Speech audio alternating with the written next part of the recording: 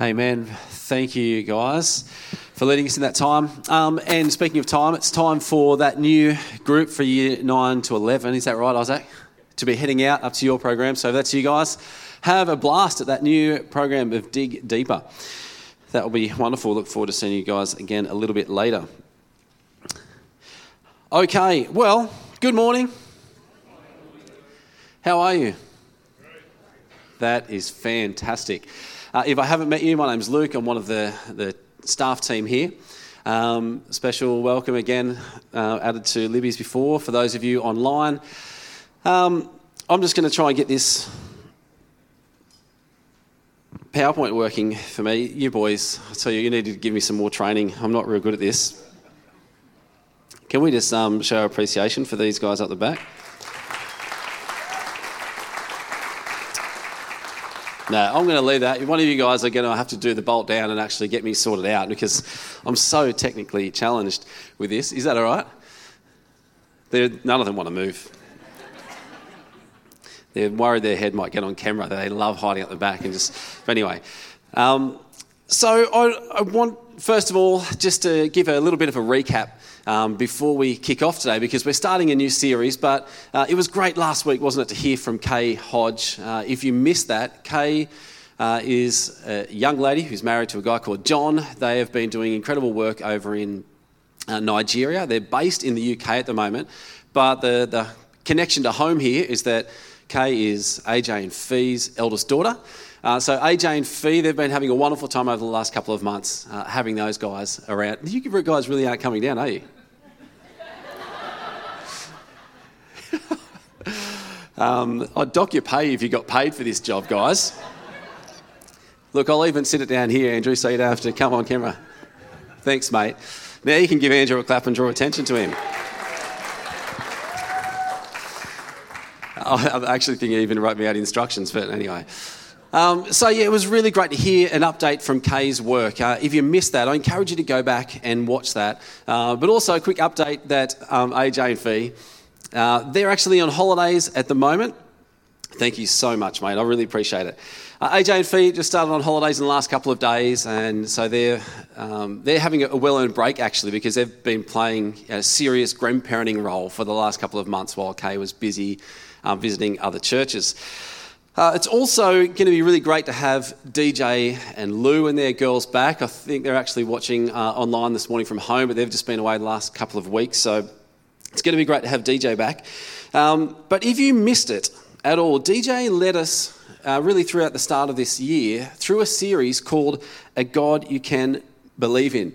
And throughout this series was a really helpful laying of a foundation, really, of right thinking when it comes to God, who God is, what He's like, and really this is taking us on this journey of developing right thinking.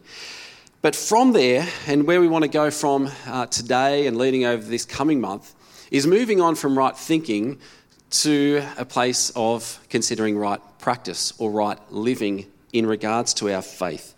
And so building on the foundation that DJ set for us.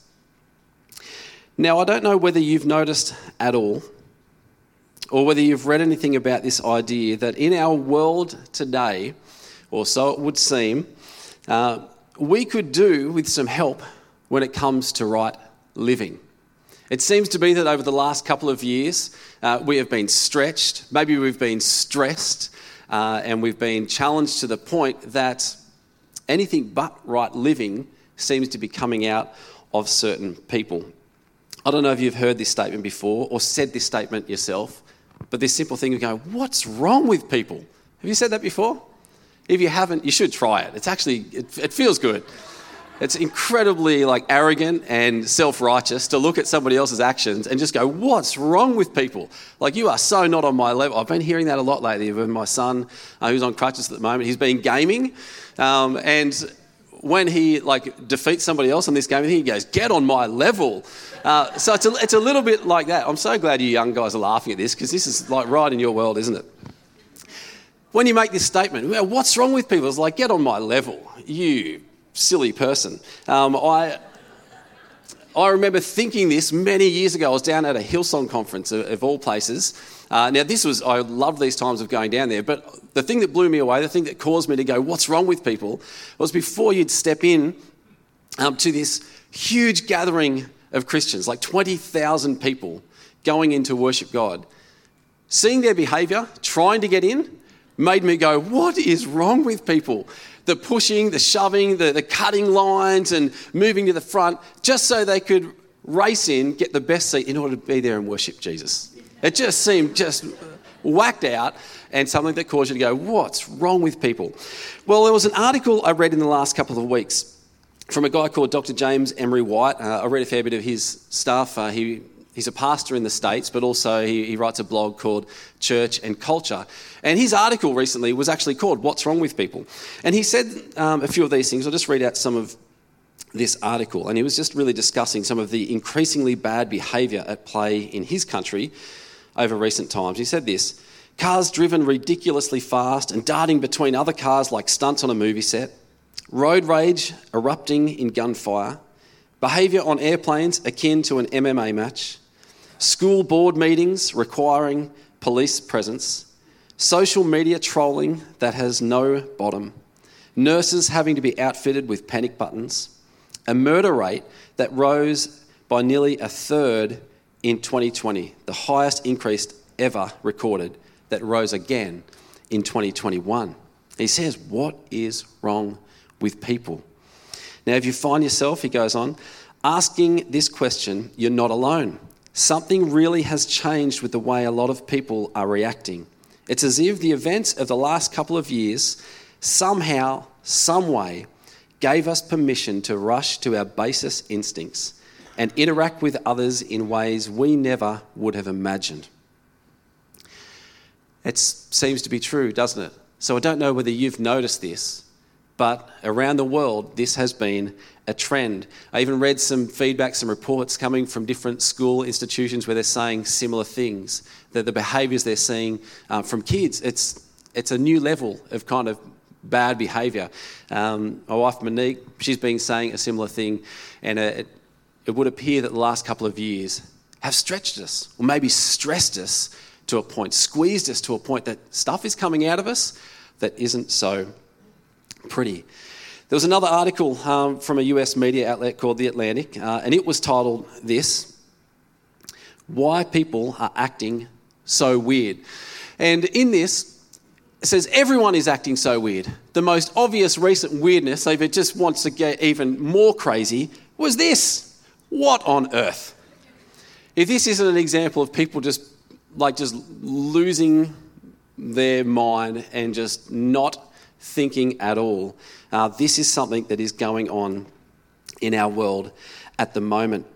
Well, you'll be pleased to know that throughout this series, we're going to be focusing on 4 different passages from the New Testament that actually take us through a journey and give us some teaching on what the Bible talks about in regards to right living or living well. Now, straight away, if you're thinking at this point, you know some people who need to be here to hear this, might I suggest it's probably best that you are the one who doesn't miss a week yourself.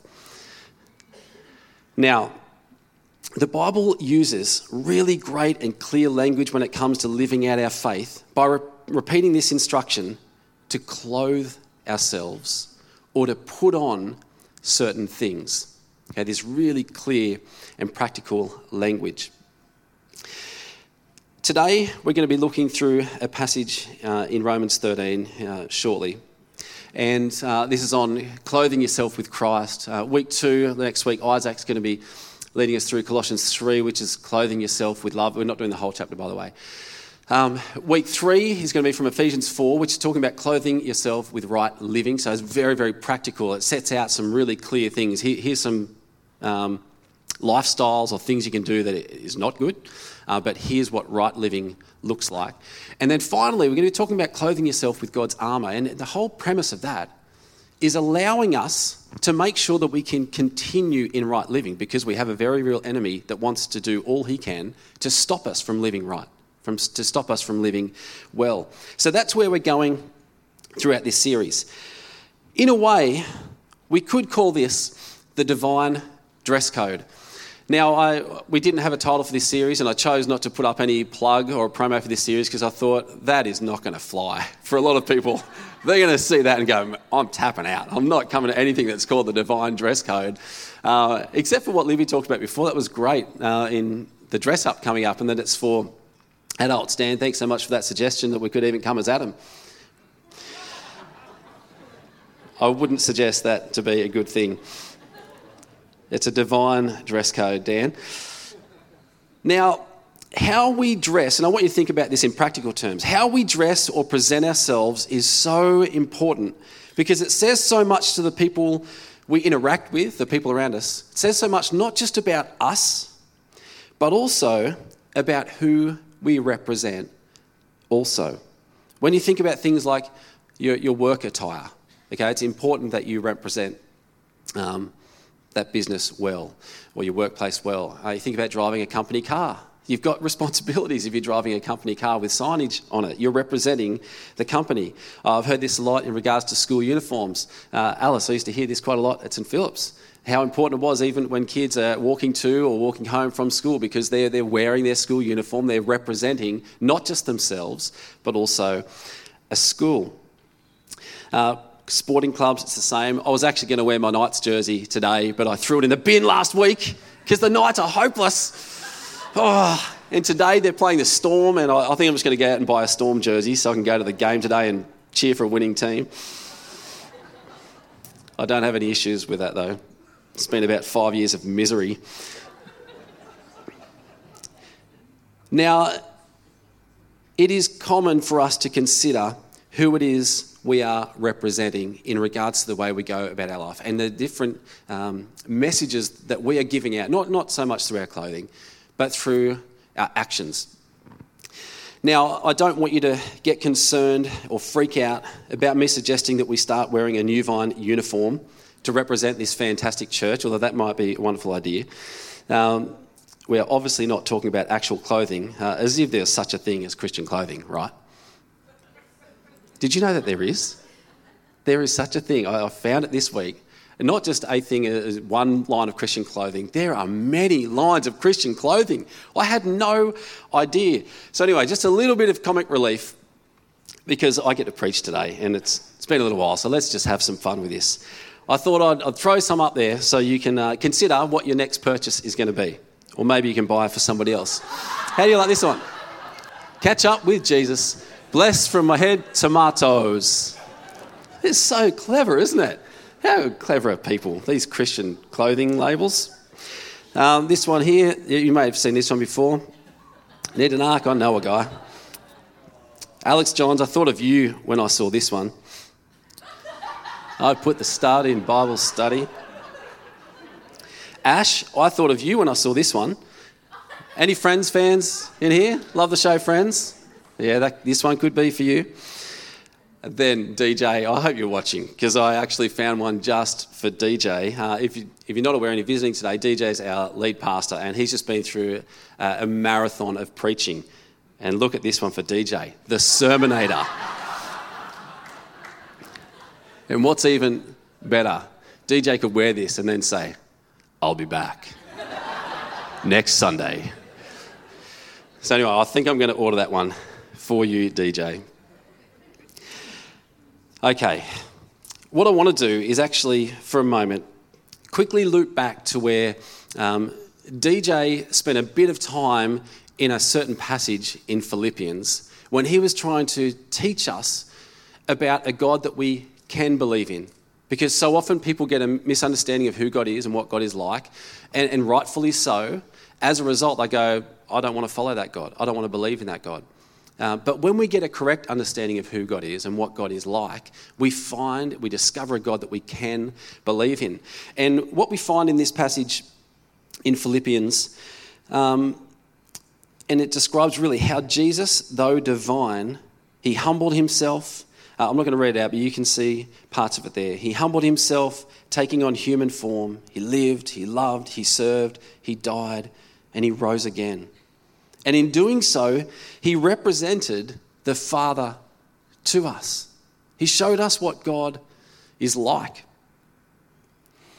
Through Jesus, we are able to see exactly the picture, exactly what God is like, a God that we can believe in. Now, furthermore, Jesus then ascended to the Father, and the Holy Spirit was sent to us to equip us, to empower us, and to send us also to represent this God throughout all the world. We could put it this way here. Jesus, although divine, which is what this passage was talking about. Jesus, although divine, he clothed himself with humanity, representing God to the world. And now because he has done that, here's what happens. Now we, although human, can clothe ourselves with divinity as we continue representing God to the world. What an incredible exchange that has taken place here.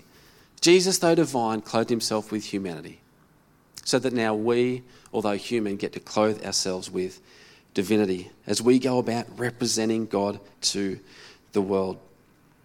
The Apostle Paul, he described it this way in 2 Corinthians 5, it's found, where he just simply says, we are Christ's ambassadors, as though God were making his appeal to the world through us. This is a high calling.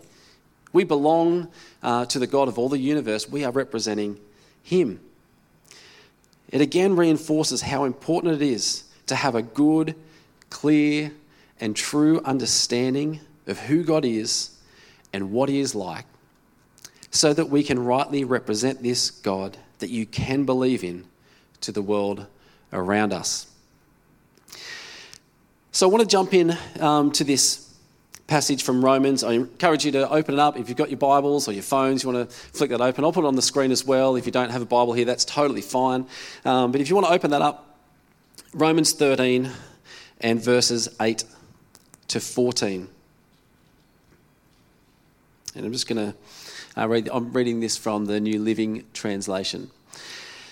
And it starts here, and I had to go back a little bit further because halfway down it says this is all the more urgent, and you've got to find out what this is. So this part, this is what it's talking about. It says, owe nothing to anyone. Who knows what it feels like to owe things to somebody? It's not nice, is it? It's so lovely. Actually, I've got no idea what it's like to be debt-free. Who am I kidding? I imagine it would be so nice to be debt-free. And this is really coming out of a passage where the Apostle Paul, he's just given instructions to the church in Rome and the Christians there, saying you need to submit to the local authorities, although they would have been really hard to follow and submit to. He's saying, no, I want you to submit to them. They are God's given rulers of your society.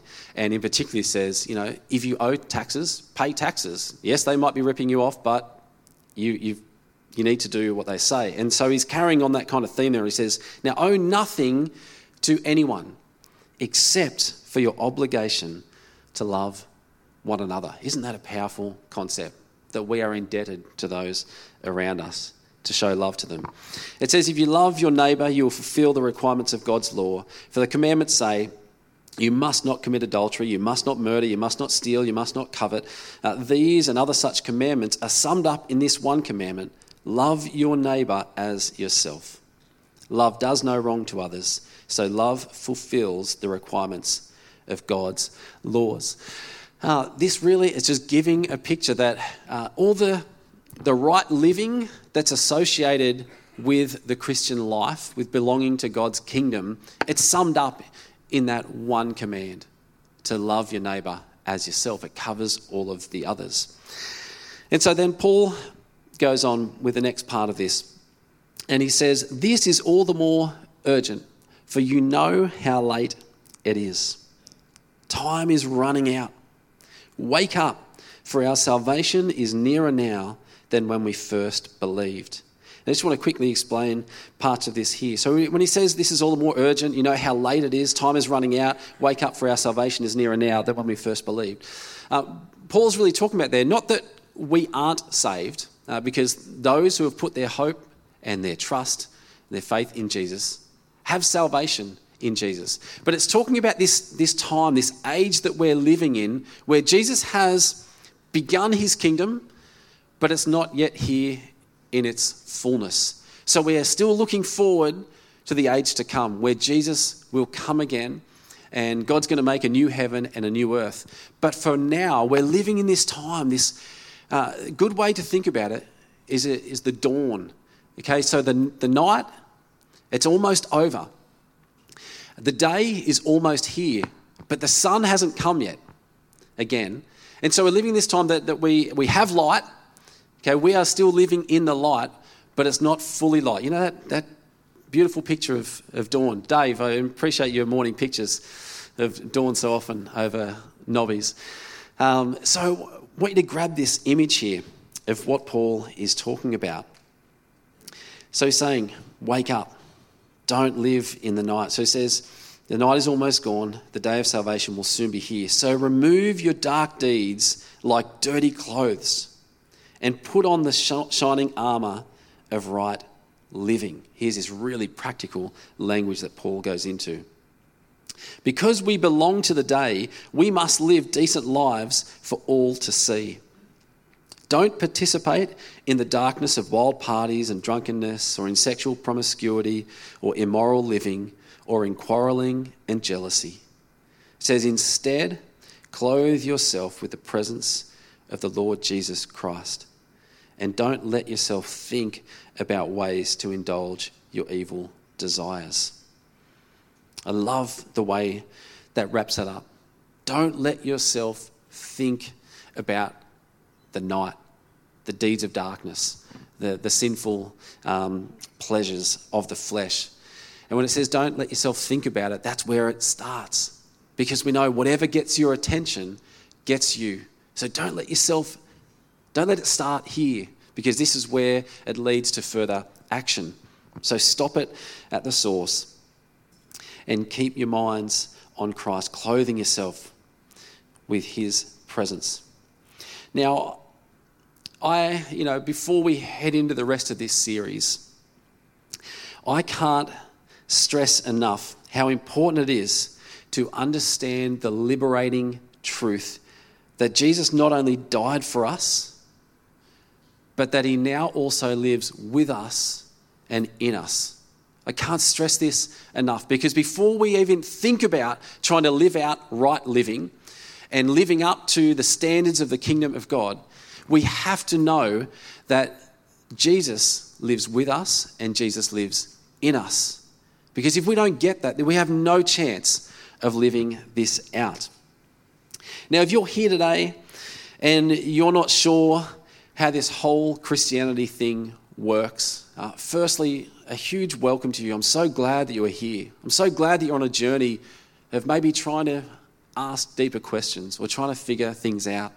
But if you're not still sure how this whole Christianity thing works, or possibly you're not even sure whether it works altogether, I have some good news for you. But I want to clarify first that Christianity, it is not simply a self-help system. It's not a self-help system. This is what sets Christianity apart from other religions. You see, for other religions, they usually have a set of rules or values or examples for people to follow or copy. But the problem is that it is entirely up to you to try to implement these standards or these values or these rules or these lofty examples on your own and in your own strength. Now, yes, it's also true that Christianity contains guidelines and values, etc. But the difference here is that God knows we can never attain these things on our own.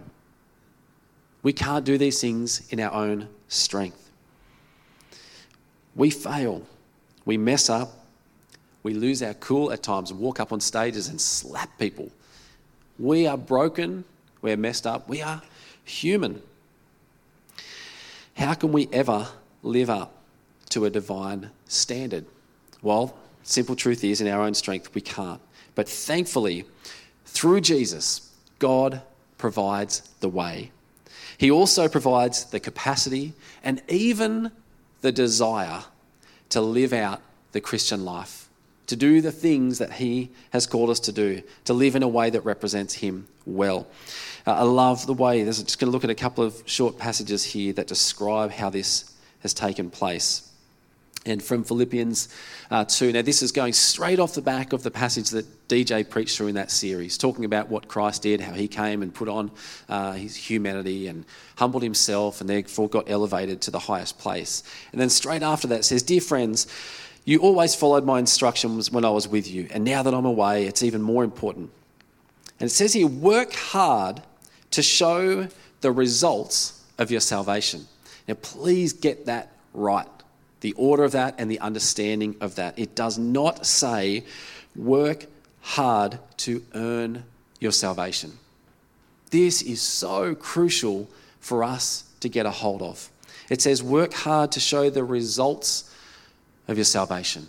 It's the evidence that you already are saved. We do this obeying God with deep reverence and fear. And then verse 13, get this, it says, "For God is working in you." God is giving you the desire and the power to do what pleases him, to allow you to live out a life that represents him well. A similar passage that talks about this, 2 Peter 1, it says, "By his divine power," that divine power that is ours now, "God has given us everything we need for living a godly life." We can't do this on our own, but God provides the way. Amen. Everything we need for living a godly life. "We have received all of this by coming to know him, the one who called us to himself by means of his marvelous glory and excellence. And because of his glory and excellence, he has given us great and precious promises. These are the promises that enable you to share his divine nature.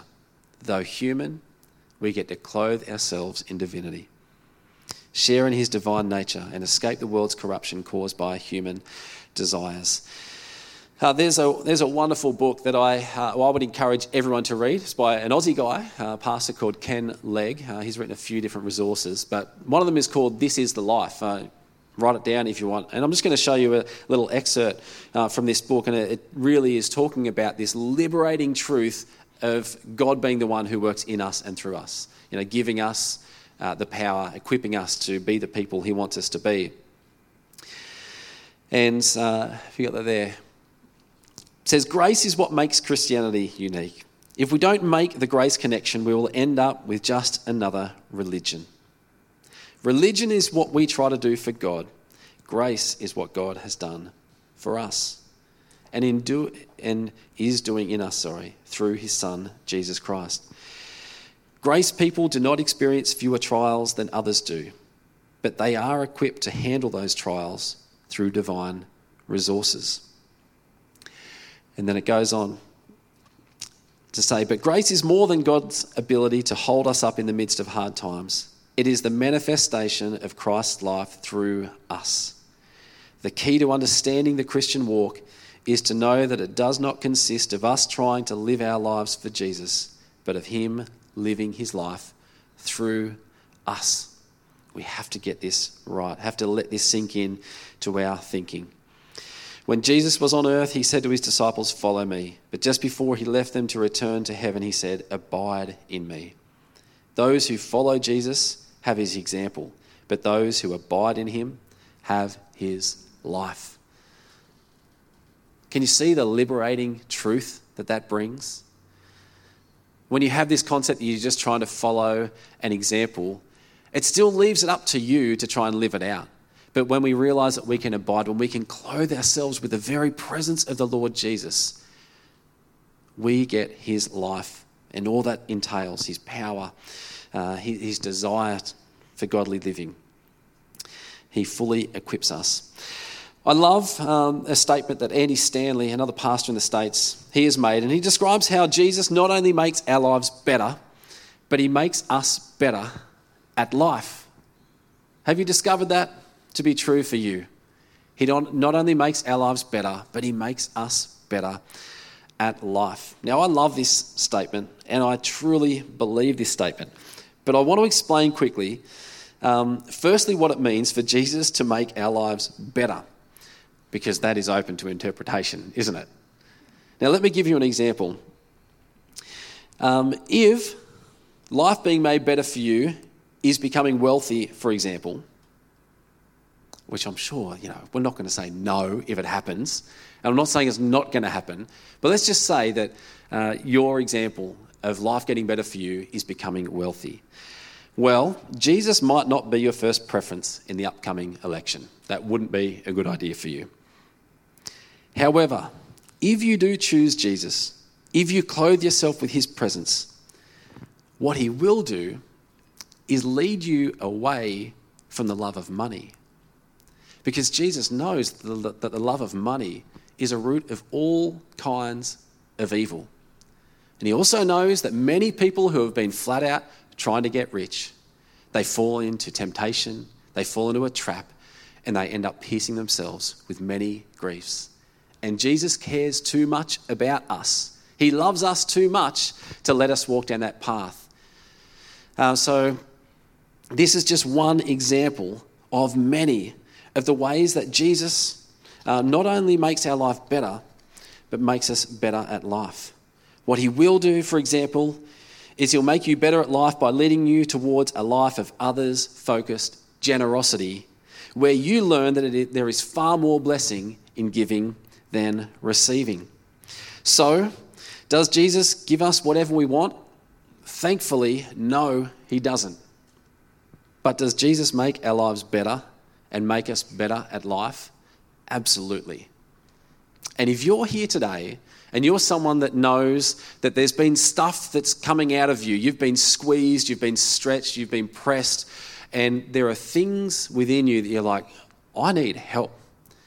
I don't like what I'm seeing in me.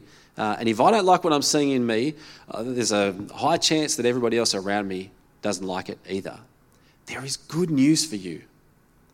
Because Jesus wants to make your life better, and he wants to make you better at life. And he doesn't just say, here's the guidelines, all the best. He says, I will be with you. I will equip you. I will walk every step with you if you remain open to me, if you let my life flow through you. This is such transforming news for us.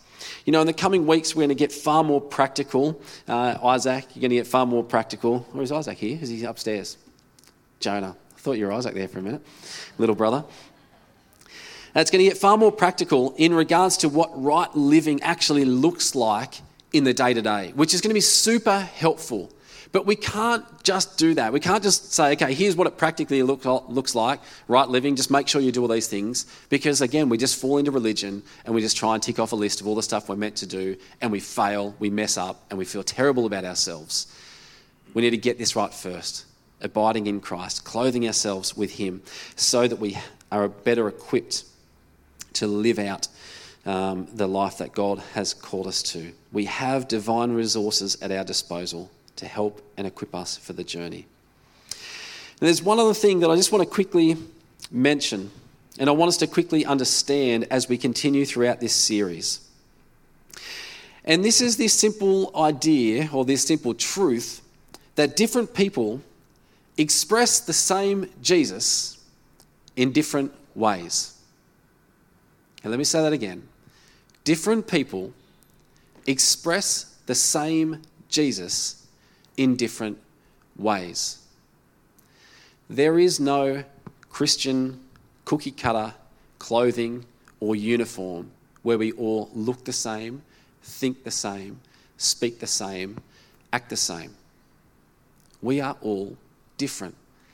And just like no people on planet Earth look exactly the same, no two people are going to behave or internally be exactly the same. And what that means is as Jesus comes and makes his home in our hearts and finds expression through us, it's going to look a little different person to person. And what that also means is we need to learn to cut each other a bit of slack. Because people are going to do things, living out their expression of Christ, living out their Christian faith, that doesn't quite align with your expression of it. And it doesn't necessarily mean that one is wrong and the other is right. It's just different. Now, if I can get you to do some homework this week, yes, absolutely, reread through Romans 13. That would be great. But what I'd love you to do is continue reading into chapter 14 of Romans, possibly even into a little bit of chapter 15, because this passage where it's talking about clothing ourselves with the Lord Jesus Christ, it carries on and it starts addressing some really crucial things for the church, for believers, in order that we can continue to get along and model and represent God well to the world. And let's be honest, the church hasn't always done the best job of representing God to the world. There are things that happen within the church that, you go, what's wrong with people?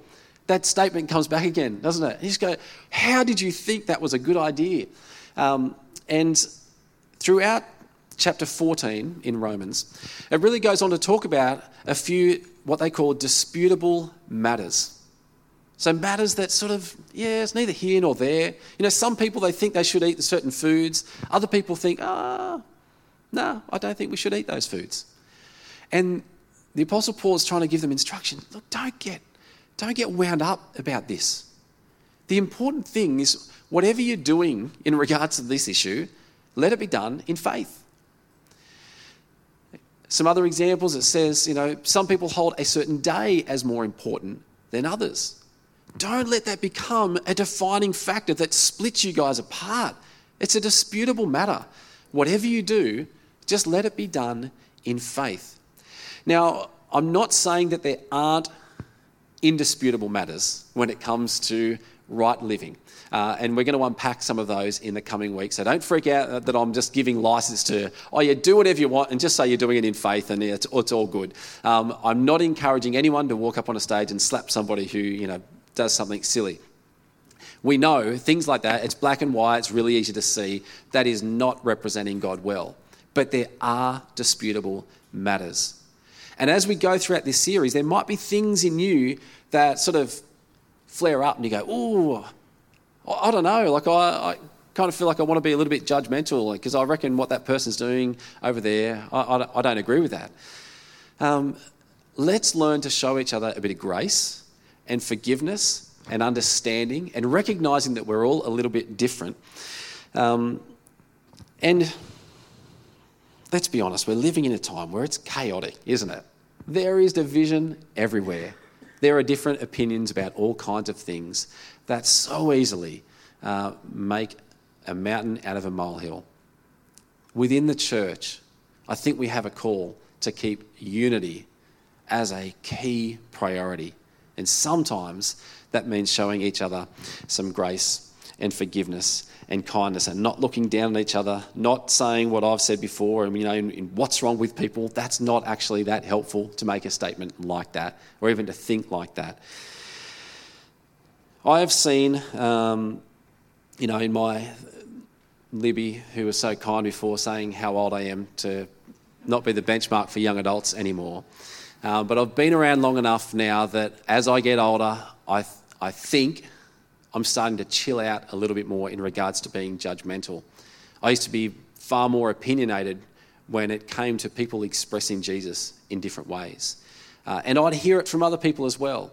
Even if you think about things like different expressions of church, for example. I used to look at other expressions of church and go, man, I would never go to that church.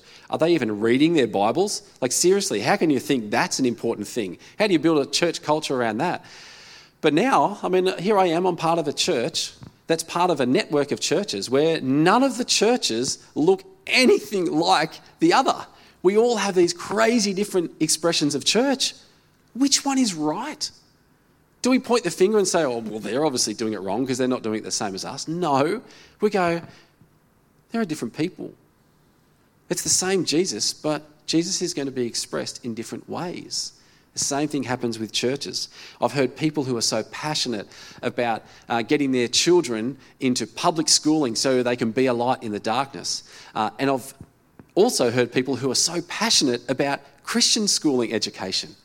And I'm like, they both seem to be following God. Which God is right? I've come to a place where I'm learning to chill out a little bit about that and recognise maybe they're both right. Maybe they're both living by faith. And they're following what God has led them to. And I want us to just have this understanding as we go through this series. And this is obviously going to turn into things, where it's living in a time where there's huge division, particularly leading up to an election. We're still dealing with things in regards to masks and vaccines. We need to show grace and kindness to each other in this journey. Now, there are a lot of people in this church. That means people will speak, dress, think, act, vote differently. That's okay. But where there are these disputable matters, don't get bent out of shape. For now, though, I want to leave you with these questions. And I'm going to get the musos to come back up. You guys might need to give Isaac a call back down.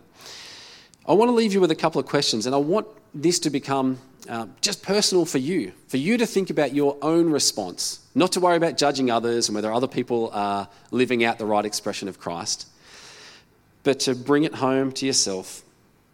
And if you are someone who has identified as a Christian, you're someone who is called to represent a God that you can believe in, then I want you to think about these two questions. What messages are you sending to the people around you by the way that you live? Just pause and consider that in your life at the moment as you represent a God you can believe in. What messages are you sending to the people around you by the way you live? Not necessarily the way you dress, but the way you live. And the next one, what can you do each day to clothe yourself with the presence of Jesus? Because unless we get this right, we haven't got a chance of living life right. However this needs to work for you, each day this week, how is it that you're going to be reminded to clothe yourself with the Lord Jesus? Possibly one thing you could do is on your wardrobe, maybe just stick a post-it note that just reminds you as you're getting dressed each day, clothe yourself with Christ.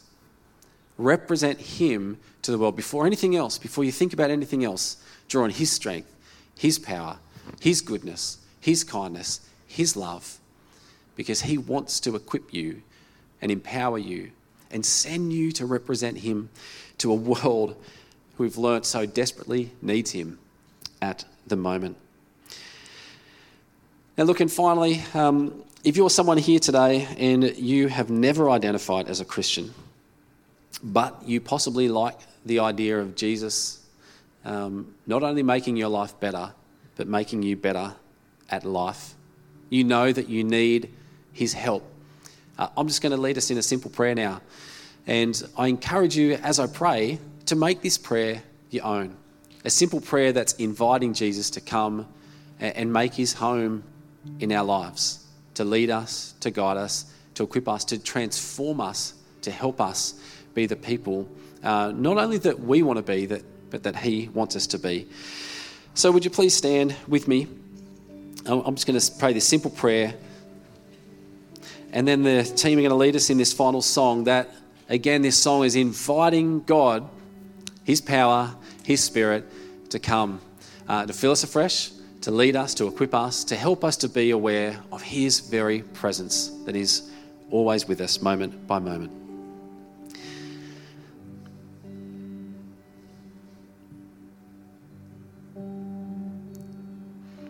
Well, Lord, I want to particularly pause at the moment